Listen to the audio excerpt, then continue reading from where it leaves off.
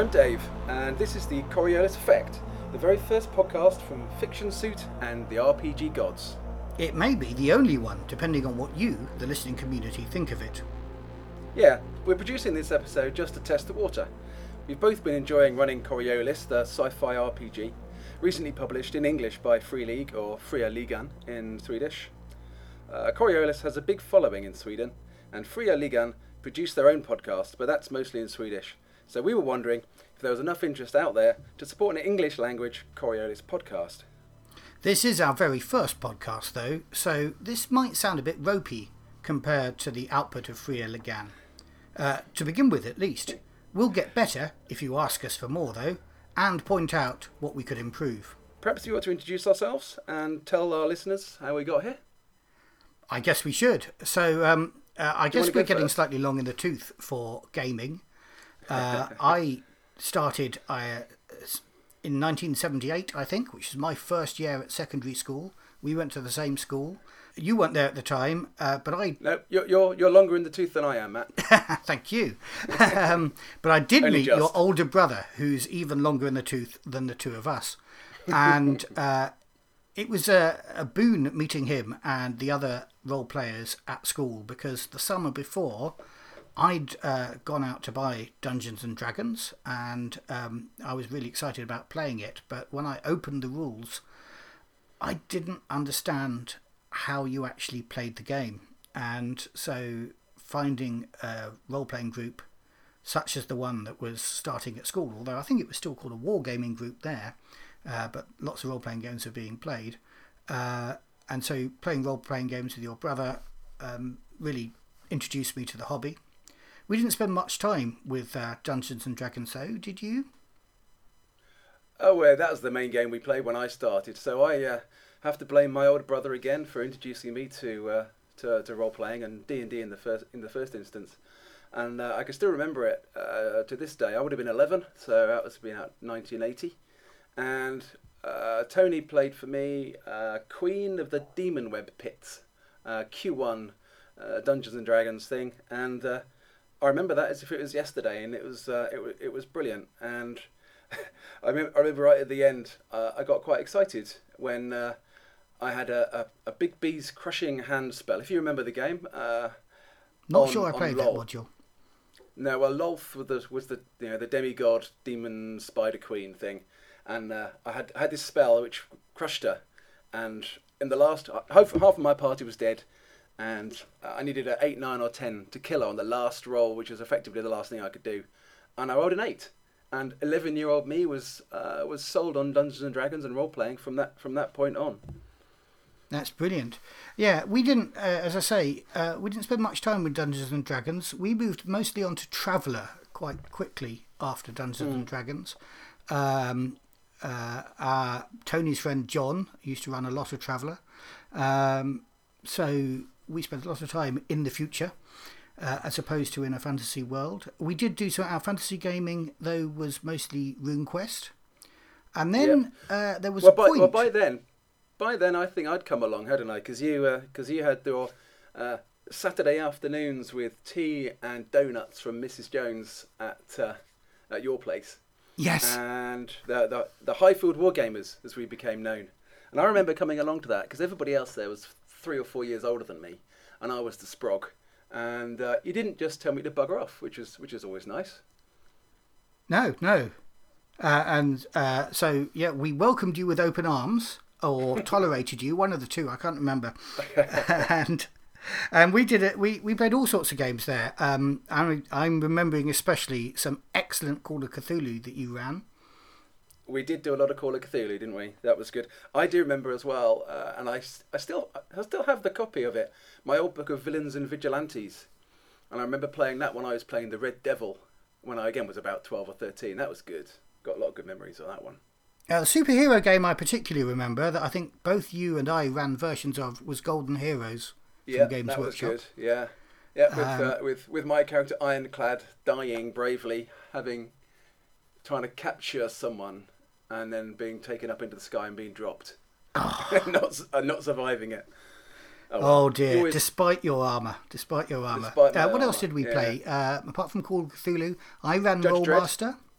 Yeah, you ran Rollmaster. I did Judge Dredd, which Oh, if you yes. remember, we took my Sand Harvester scenario from there to Games Day. Must have been about 1985. Oh, it did. I've still got a copy of that somewhere. So have I. Because we did that little handbook, wasn't it? Was it Songs of Sorrow or something you called it? Songs of Blood and Sorrow. That was Blood and Sorrow. That was it. fanzines. It's With the picture you drew on the front of a judge standing at the front going, "Bots? What bots?" with this giant robot coming out of the darkness behind him. I still got that picture. That's excellent. Excellent. That was, and we managed to sell every copy of that, I think, when we were at Games Day, Yeah, apart from the did. ones that we kept. We did. Yeah, that was good. I'm just trying to think of other games we've played. Cyberpunk. Did a bit of Cyberpunk, didn't we? Yeah. Songs Still of Ice played a and lot Fire of Traveller. recently. Lots of Traveller. Loads of Traveller over the years. Pendragon, of course. Pendragon. That's nearly 30 years of Pendragon. On the same campaign. On the same campaign, on my second character. Yeah, you're playing your first character's son. I think I'm on to my first character's great-grandson now. Or is it great-great-grandson? Great, I think. Yeah. Yes. Yeah. It's a tough life. Anyway, it is. Dark Ages. And that brings us up to, more recent times. Let me just ask, I can't quite remember what happened when you went to university, because I know that when Tony went to university, I didn't. I went off to work, so... Well, I didn't really play so much then, so I had a D&D group at uni. We used to play a little bit. But in terms of the old crowd, I still kept up with Mike and Roger. And we were playing quite a lot of Cthulhu then. That's when I had my werewolf character, which was really cool in Cthulhu. That was fun. Playing a werewolf in Cthulhu. Well, overpowered isn't the word. So Roger let us get away with that one. But no, more recently... we've been... Go on. Well, I was going to say, I didn't do any role-playing at all when I was at university, which kind of goes against pretty much everybody else's experience. Whenever we came back for holidays, we'd all meet up and have a game or two. And I guess that's kind of carried on as we've drifted further apart from school, as it were, because we're all geographically distant now, but we still do get together a few times a year to have a game, don't we? Yeah, we do, and that's great. And so we're running. I'm running my Songs of Ice and Fire campaign with you, Tony, and Andy in House Orca, and then Pendragon. L5R is another line. Legend of the Five Rings, which Tony is running for us. Now that's a game I hadn't come across until about a year ago, on your recommendation, I think, Matthew. And and I heard about that on a podcast as well. So what goes around comes around. Topic for another podcast, maybe in due course. But that's a cracking game for anybody who's not seen it. Go and have a look. It's well worth the effort. Yeah, although difficult to find now because they've stopped publishing it for the moment and they've sold the rights to Fantasy Flight. So we're waiting to see whether they decide to produce another role-playing version of it. Well, Fantasy Flight's a pretty good company overall. Produce some pretty good stuff. So maybe there's some hope there. There may be hope there. But moving sort of a bit more to the present day. So how do we come across Coriolis? I came across Coriolis when you made me back Kickstarter. But you've got a bit of history with a very similar system. I do indeed. So back in December 2015, I think it would have been, I was looking for Christmas ideas for me. And so I went up to London and had a nose around Orc's Nest, the shop there. Recommend it to anybody who hasn't been there. So I was having a look around and I found one game that I thought, I'll get that and give that, to myself for Christmas, give it to my wife to wrap for me. And then I saw Mutant Year Zero and I thought, never heard of this before, but it looks cool. I'll give it a punt. Good quality book. Always a good thing, a good quality book. And so I got those. And I haven't opened the other game ever since. Because I've got to ask though, what was that other game that didn't get your vote? It was called... hang on, it's on the shelf here somewhere. Outbreak Undead. And I haven't really given it a good crack at the whip because I I opened Mutant first and didn't look back. So I ran a couple of campaigns of Mutant Year Zero, got my son into it, who's running his own campaigns, and I just loved the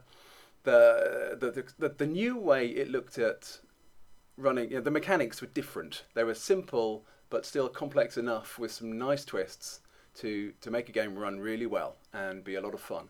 And it also lent itself very well to small pieces, smaller sessions. So the sessions that we play, Matthew, as you know, it's a weekend, we spend the whole day at it. These fit really well down the pub for an evening. So it fitted really, really well, and I loved it. So when Coriolis came up as a Kickstarter, before I say that, I had backed the Mutant Year Zero expansion, the Gen Lab Alpha one, which I haven't run a campaign of yet, which I really want to. But I backed that, and again, similar quality, similar excellent production value, and the game's brilliant. But when Coriolis came up, I didn't hesitate. So when you asked me in an email, oh, should I be backing this Coriolis thing or what? I can't remember what my response was, but it was hell yeah. It had expletives in it, and your recommendation that I should. Yeah. And I had said the Kickstarter campaign was coming to a close, and I'd kind of said, well, if you're going to be running this, maybe I should kick in for the PDF. And you said, no, don't kick in for the PDF because I want you to run it. Yes, absolutely. You complain that all the games you're ever interested in, actually you have to end up running, and you'd rather be playing in them. Yeah. And in a moment of madness, I did something that you wanted, which is very, very rare. That's a first, yes. And it kicked in, but I have to say, pleasantly surprised. For a game that I had no interest in. I haven't been playing your Mutant Year Zero campaign at all, so I knew nothing about the system. Bought on the spur of the moment, and I possibly had, I guess, the same reaction that you did on opening Mutant Year Zero, in that I very rarely read any set of RPG rules all the way through, but this is the one that I read from beginning to end, which, given that English isn't the first language of the guys that wrote it, that's a pretty impressive commendation, I think. Absolutely, yeah. It's for those of our listeners who haven't seen it yet, it's a deeply detailed book, but in a good way, not a bad way. There's lots of setting material. There's lots of context, and the rules themselves are, on the whole, really well produced and set out. Particularly if you've got the PDF as well as the hard copy. If there is something you need to find, you just search it on the PDF and you find it straight away. So it's actually a pretty accessible book as well as being a damn good game. Cool. Now I'm noticing we're already up to a runtime of 14 minutes with this. And we had promised to try and keep this one to half an hour. So we ought to explain, we're seeing this podcast, if it has a future, as having a future that's a mix of discussion and slightly more scripted presentation. And we've thought of all sorts of topics that we might cover in future episodes if you, our public, demand it. Yeah. Well, there's lots of things I'd want to talk about. Things like expanding upon the setting, how you use XP in the game, because Matthew and I both have slightly different views on it. My approach doesn't involve begging. Yeah, my approach does involve players begging for XP. Yeah. And I think I can quote you chapter and verse in the rulebook about where they say that. I know, but as they also say, modify the rules to suit your own games. So I've done a little bit of that. Other things like we could talk about use of darkness points, because that's a new concept which I haven't seen elsewhere really, which I think will be a future podcast discussion, because there's I think there's a lot to say about darkness points, but we'll save that for another time. And things like ship combat is a bit different in this game to others. It's really quite interesting, and one thing that Matthew and I have already discovered, making new talents or following the player's desire for different things in terms of talents. So we might have a talent of the month feature, which would be our musings on what new talents you might want to put out there. As an example, here's a bit of setting material that Matthew's prepared for us.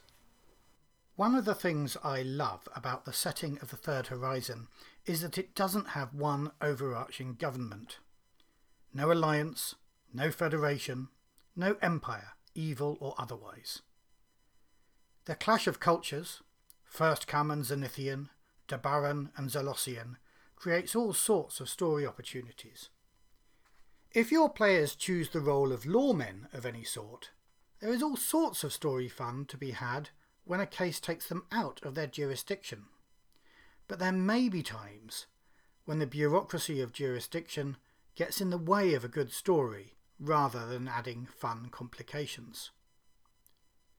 When my players chose to become bounty hunters, I wanted a framework which would allow the story to take them across the horizon. Forgive my pronunciation as I share it with you. The Ijma Urf, or Consensus of the Common Law, is a first-come initiative, a complex web of treaties and agreements designed to protect local laws and customs from being superseded by Zenithian legal structures. Its most tangible face is a system of licensing police, detectives, bounty hunters and debt collectors to operate across jurisdictions. It costs about 100 Burr per Coriolis cycle to maintain an Ijma Urf license, but that also gives access to a database of bounties, private detective jobs and appeals for pay cops. The database is also meant to be an intelligence sharing network, but, as might be expected, where lawmen are also competing for jobs, they are reluctant to share valuable information. An Ijma Urf license does not by any means guarantee the cooperation of the local authorities, but it may delay arrest or shorten jail terms if the holders manage to get themselves in trouble. What it allows is interpreted differently in different jurisdictions, but it does at least, in most places, identify the holder as an agent of the courts or law. Local law enforcement authorities usually resent Ijma Urf when off-worlders invoke it on their patch, but they're eager to demand it if a case takes them outside their jurisdiction. Of the factions, supporters of Ijma Urf include the Free League, the Legion, Alam's Temple, the Church of the Icons, and the Nomad Federation. It also has somewhat less enthusiastic support from the Consortium, who constantly seek to reform it. The Draconites and the Order of the Pariah ignore it, and of course it has no influence over Zalos. The Syndicate, of course, are absolutely against it, and the Zenithian hegemony recognise it for what it is and attempt to thwart their ambitions. They seek to abolish it, but while it exists, begrudgingly accept it in some places, for example, the Monolith. Despite their paymasters' attitude towards it, the Judicators are enthusiastic signatories. The Weeping Matriarchy are also participants. The Coriolis Guard are less enthusiastic, but they see its benefits. Special Branch consider themselves above this particular law. So, how do you think that all works in the setting then, Matthew? Well, it's not really meant to be a bit of rules as such, apart from the fact you can buy a license for 100 Burr. It's really just meant to be there so that moving into a new jurisdiction isn't always a pain in the arse for the players. Yeah. Sometimes, if bureaucracy and obstruction can be a useful challenge for players in getting to their aims, or for player characters, but not all the time. And one of the things that really worried me about the setting, although I love the setting very much, is that it was difficult to say, here's how, for example, a Judicator can work in other parts of the verse. There is within, I don't know if you've read the little novel that was, or the novella I should say, that was produced for the original version of Coriolis that you can get on Kindle. Yeah, I've been reading through that, yeah. But there you can see that the Judicator did have, was able to fudge, shall we say, jurisdiction when she went down to the Monolith. Yes, yeah. But that can be fun. It can be fun to obstruct PCs with a bit of bureaucracy, but not all the time. So this was just a simple way of saying, here's how everything can work if you want to make it easier for your PCs. Yeah, yeah. But there are enough exceptions in there, like Zalos, and in fact, people's attitudes to Imgur. I can't even say it myself now. I'm not even going to try saying it. Ijma, which is a proper Arabic word. It really does mean consensus of the common law. There's enough interpretation around that so that I can make it difficult for PCs if the story demands it. Yeah, I think it's quite a good idea in the sense that it routinely smooths the way a bit for what will be actually my group of characters in your campaign. But yes, which is of course the big thing. I had planned. It also leaves you as a referee, as a GM, having to spend those darkness points to screw us up a little bit, which is exactly what they're there for.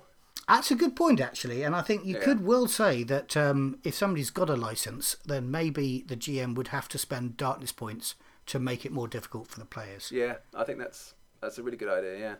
Yeah. No, good tip. So, I just want to move on to another bit of a topic to discuss, of more up to the minute, because I've been reading a discussion on the excellent G Plus group for this game about the chances of rolling a 6. Isn't it 1 in 6? Well, it is. But both, we played a game. You played the first scenario of my campaign, just a week or two ago. Yeah. And I don't think any of you felt you were incompetent as player characters. But I have seen both discussion on G+, and actually I've listened to an actual play where I think the players were feeling a little bit like they weren't as competent as their character sheets said they should be, simply because luck went against them on that particular turn, as it were, and although they might have rolled a lot of dice, they didn't roll many 6s. Yeah. And you've got more experience with the system than I have, so I was wondering what your thoughts were. Yeah, it's interesting. I've run a couple of mutant campaigns which have a very similar dice mechanic to Coriolis, and I'm now into my third scenario in my current Coriolis campaign. And for those of you out there who don't know, you have an attribute, strength or agility, and you have a skill, and then you get bonus dice for equipment. So you get a pool of d6s based on those values, and you roll them all, and every 6 you roll is a element of your success. So 1 6 is you've just managed it, 2 6s is that's a good success, more 6s than that, and you're getting into critical territory, and you can work out some exciting, interesting things to do with your success. Now, there is in both Mutant and Coriolis the option to push your dice, but there are consequences. What push means in Coriolis is if you didn't get enough 6s, you can then pray to the icons, and they will let you roll all the dice that you didn't roll a 6 on, so you can get more 6s. But that gives the referee, that gives the GM a darkness point, and basically the darkness points allow the GM to be a bit of a sod. Frankly, they can use them to make your life difficult. So maybe some of these players are being very resistant to the idea of rolling, pushing the dice in order to get more successes. In our game, we played a couple of weeks ago that you ran, Matthew. I think we ended up with 7 darkness points at the end of the evening. But I purposely didn't spend any darkness points that scenario because I wanted to take a step back and kind of just watch how the darkness point economy sort of turned out. So, not having spent any, it was very easy to count how many times people had pushed the dice. There were 3 of you playing. We played for 5-6 hours? Something like that, yeah. Something like that. And, between you decided to pray to the icons 7 times. Yeah. Yeah, absolutely. And of course, actually, you talk about push, isn't it? It's called pushing in Mutant Year Zero. It's called prayer in Coriolis, and of course that reflects on the 2 very different stories those games are trying to tell. Yeah, absolutely. I should get my language right, shouldn't I? In Coriolis, it is. It's a literal prayer to the icons, and the icons who do exist in the Third Horizon reach down and change things for you, give you another chance. Whereas in Mutant, you are pushing your body and your mind when you re-roll the dice, and that can damage you, but that can also release more mutant powers. So you can only get new mutations by being broken through pushing. So I'm interested to know, obviously they don't have darkness points in Mutant Year Zero, so what is the push mechanic exactly? You roll the dice again, what's the cost for that? Yeah, so on the dice set you have, so Mutant Year Zero uses a specialist set of dice. It's not just use your D6s, but you can use D6s. And on those dice you have success, failure, which is damage to yourself, and damage to your gear. So if you roll, the first time you roll, any dice that comes up as a failure but damage to yourself doesn't play, doesn't count, doesn't count for anything.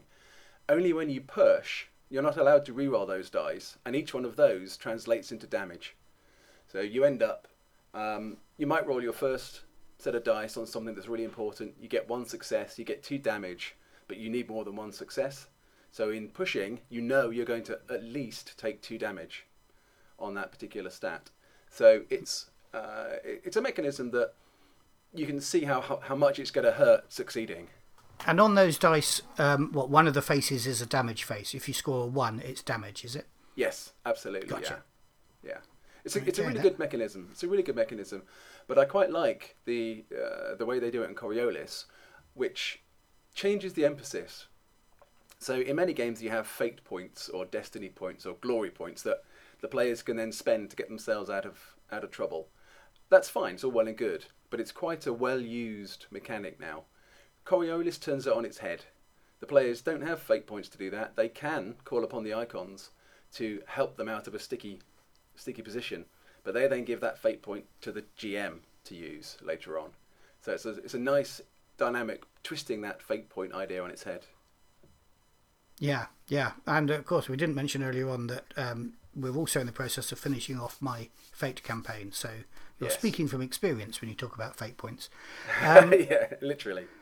So yeah, and that's all part of the setting, isn't it? And I like the way that Freya Ligan have made the same basic system with just subtle adjustments, something that really reflects a very different setting. Yeah, and the religion being such an important part of Coriolis. But in fact, there's more about the setting, isn't there? The setting isn't quite as fixed as it might be. No, not at all. And you've been doing something in your campaign that I've not had the need to do yet. And that's use the random system generator. So let's listen to your thoughts on that. Yeah, sure. Let me tell you a little bit about the IWAS system. One jump from Kua and the Coriolis station, a binary star system of 9 planets, and a sweeping asteroid belt. A system controlled by one faction, but with 2 others more or less covertly jostling for power and influence.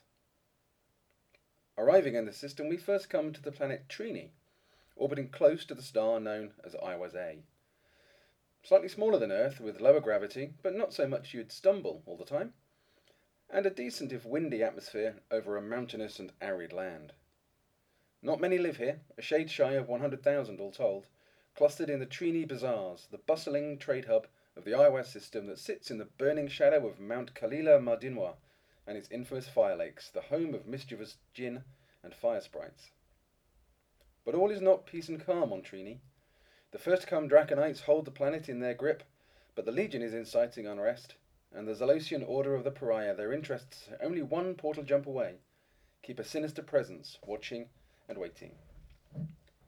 Further afield, the Legion possess a not-so-secret military settlement in the far reaches of the orbit of IWAS A's sister star, on a tiny frozen planet called the Gate. And the Zalosian Zealots are showing interest in the planet known as the Twins, a lifeless place whose moon is almost as big as the planet itself, and where prophecy tells of a great portal builder legacy much treasured of the Icons.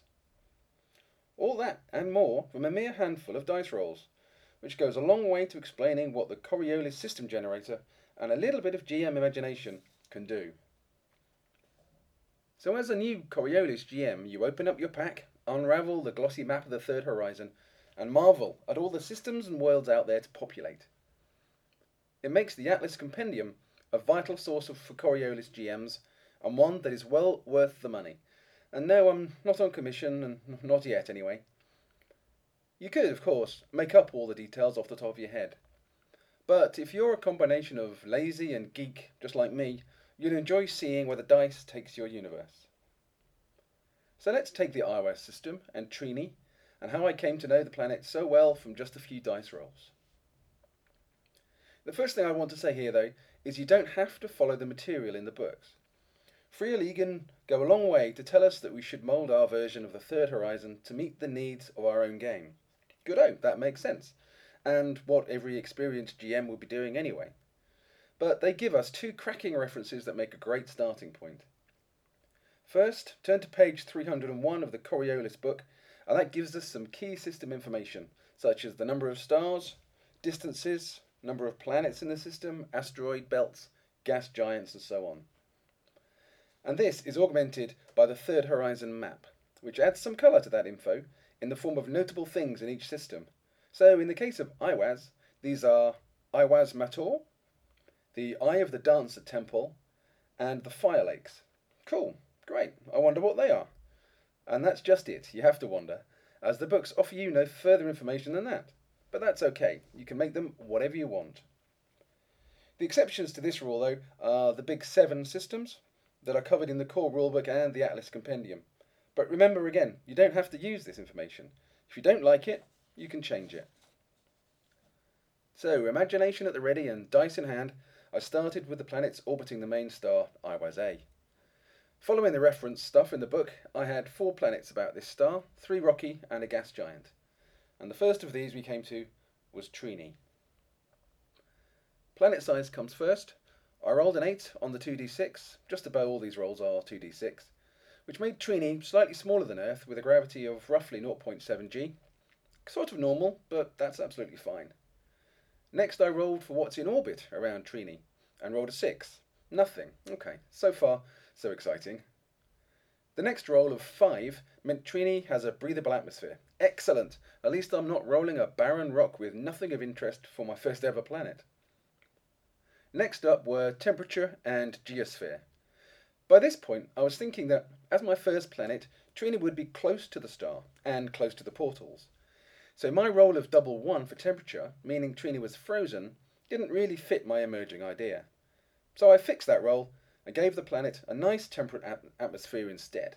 Well, I am God in my version of the Third Horizon after all.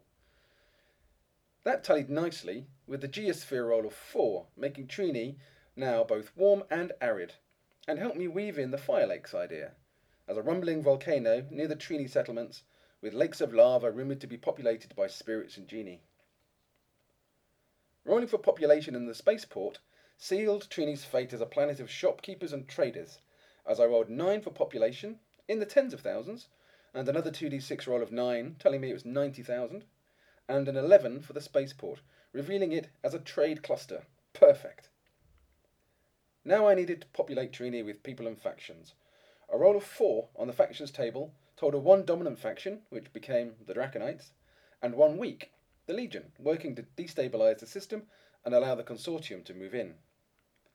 As the system was next to Zalos, and my players are heading in that direction, I decided that a subtle Zalosian presence might also give me some interesting plotlines to think on, and so they appeared as a third faction, not competing with the others, but just meddling. The last thing the system generator offers are random plot hooks that suggest interesting things like ancient ruins, natural disasters, different types of inhabitants or threats.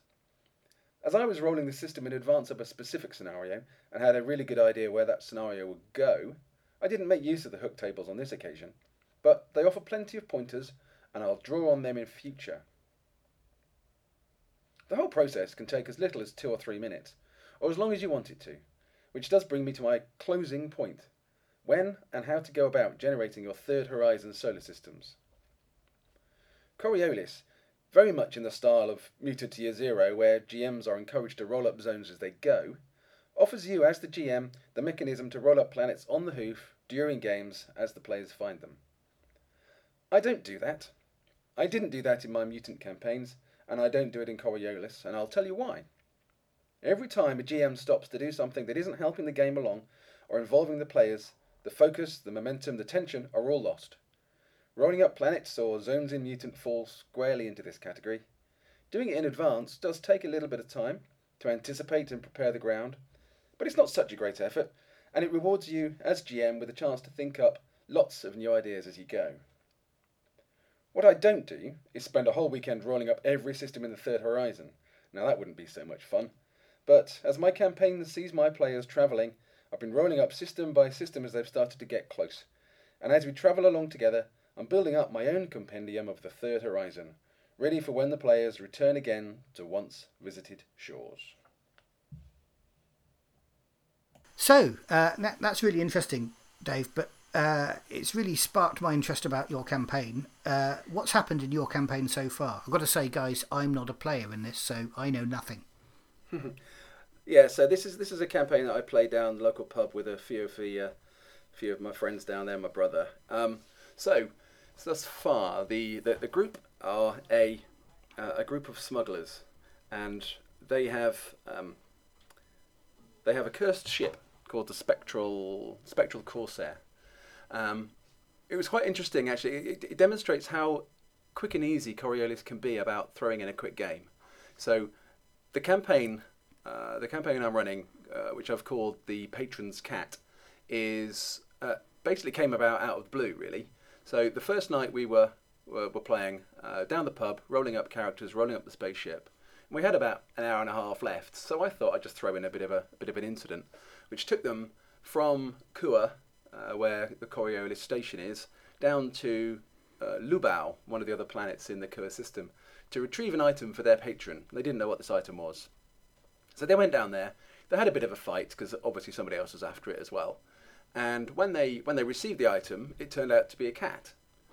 Now I just put that in as a bit of a joke at the end of an evening down the pub. But what that turned into was a campaign where they are now, on behalf of their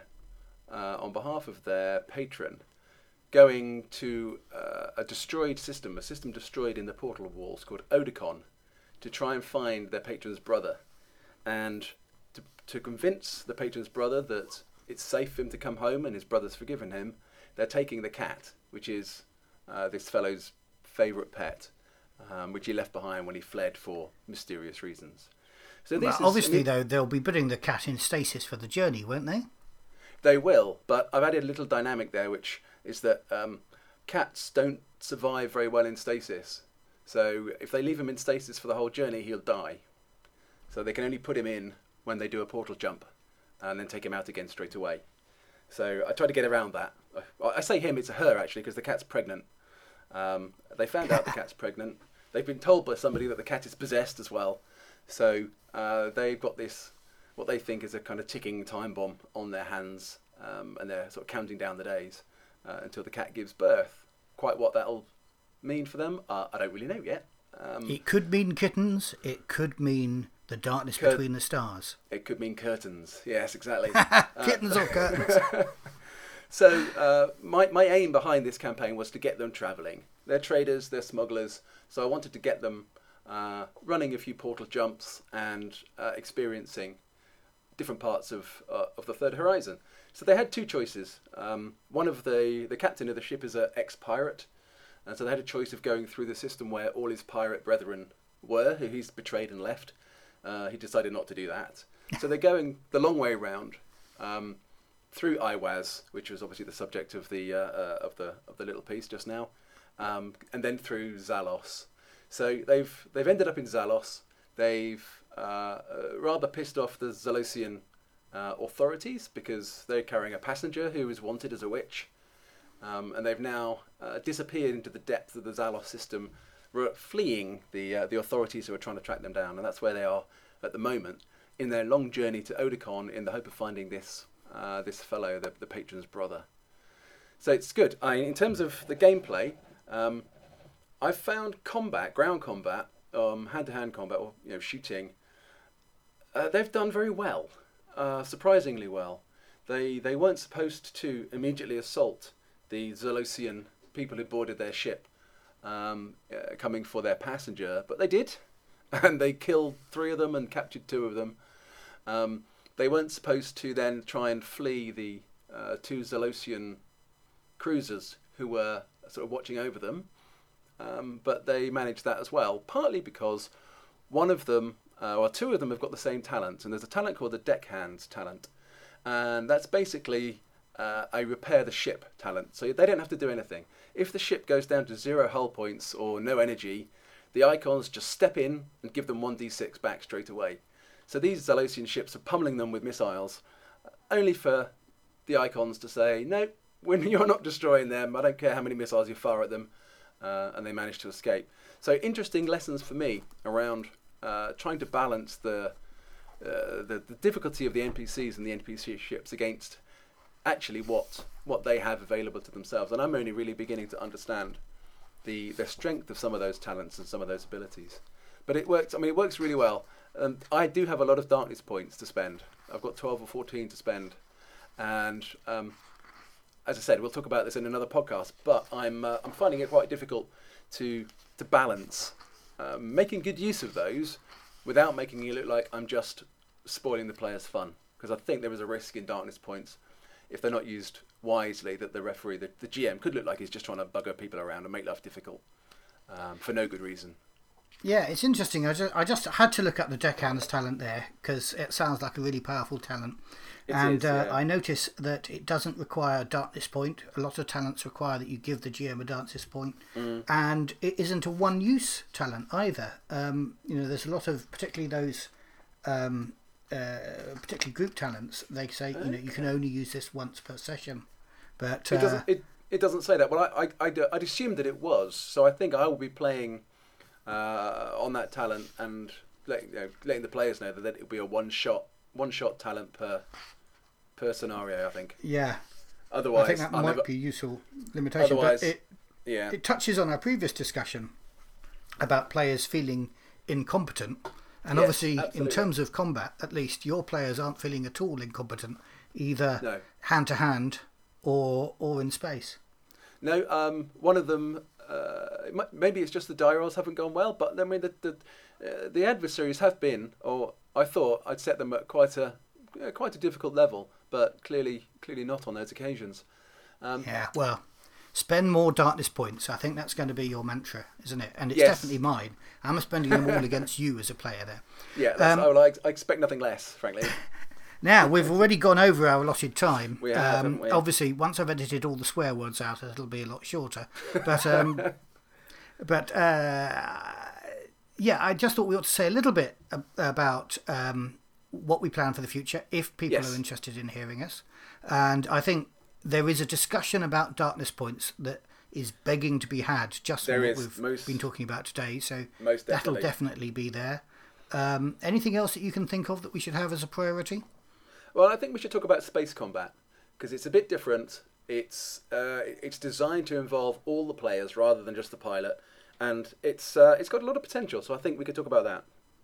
Yeah, and I'm very interested to talk about that because I've been reading up about Cruiser 3 in charge of Class 3 ships as well. So we ought to have that discussion.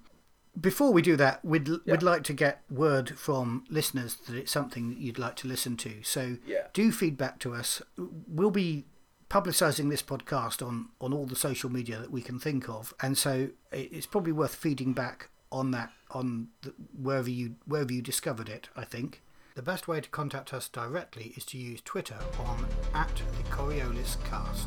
Yeah, excellent. So I think that's all we've got time for, don't you think, Matthew? Until next time.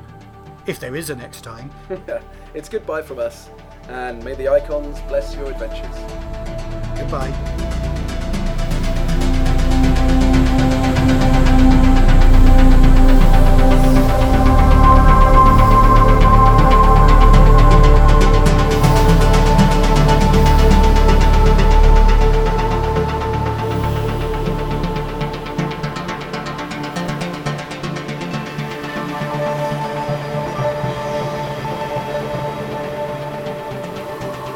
You have been listening to The Coriolis Effect, presented by Fiction Suit, with the RPG gods, with music by Stars on a Black Sea, used with permission of Free League Publishing.